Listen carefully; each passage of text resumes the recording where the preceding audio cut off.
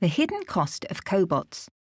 Considerations manufacturers should make when contemplating cobots. To most people, man and machine seamlessly working hand in hand is like something out of a science fiction film. However, it is steadily becoming commonplace in the modern manufacturing facility.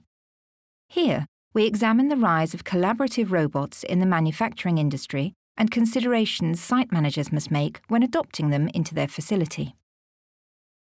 Collaborative robots, commonly known as cobots, are built to be smaller, lighter, and safer than conventional industrial robots, enabling them to work safely alongside humans in a shared workspace.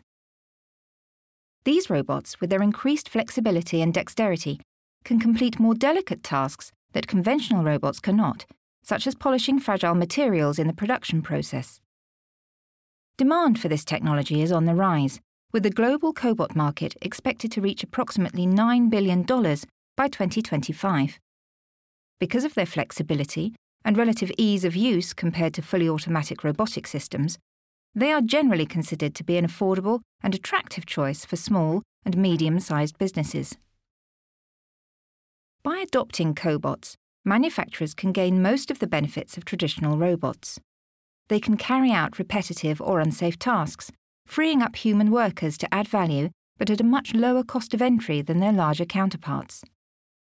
Before investing in cobots, it's important that manufacturers carry out a complete and thorough risk assessment. Risk assessments could call for the addition of extra safety features, low operating speeds, or even multiple stops for a cobot. Furthermore, these extra considerations aren't free and add a significant amount to the integration costs. The safety requirements for industrialized robots in the workplace are set out in the ISO 10218 guidelines. However, these guidelines aren't enough for cobots, which see an increased number of interactions between human and robot. The ISO TS 15066 guidelines, first introduced in 2016, supplement the ISO 10218 requirements, ensuring any machines classed as collaborative meet specific safety requirements. This includes any tools that have been adapted onto the robotic arm. It also outlines the maximum allowed power and speed limits for cobots. It also adds increased clarity on what is necessary when carrying out risk assessments on cobot applications. The risk assessment must consider the entire collaborative workspace and look at how the operator will interact with the robot.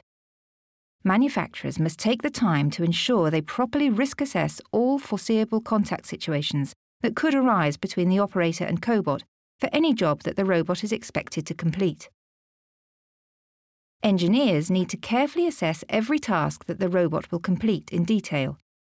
An oversimplified assessment will not accurately represent how safe the robot will be. Here, manufacturers should consider the safety concept of ALARA as low as reasonably achievable. Manufacturers must consider all the potential risks that could arise in a robot application, not just one or two of them. The rapid growth of the global cobot market illustrates that they are an ideal first step towards automated manufacturing processes for many businesses. Upgrading a facility to make use of cobots is an attractive proposition, but one that requires careful risk assessment and good obsolescence management to reap the full benefits of this technology.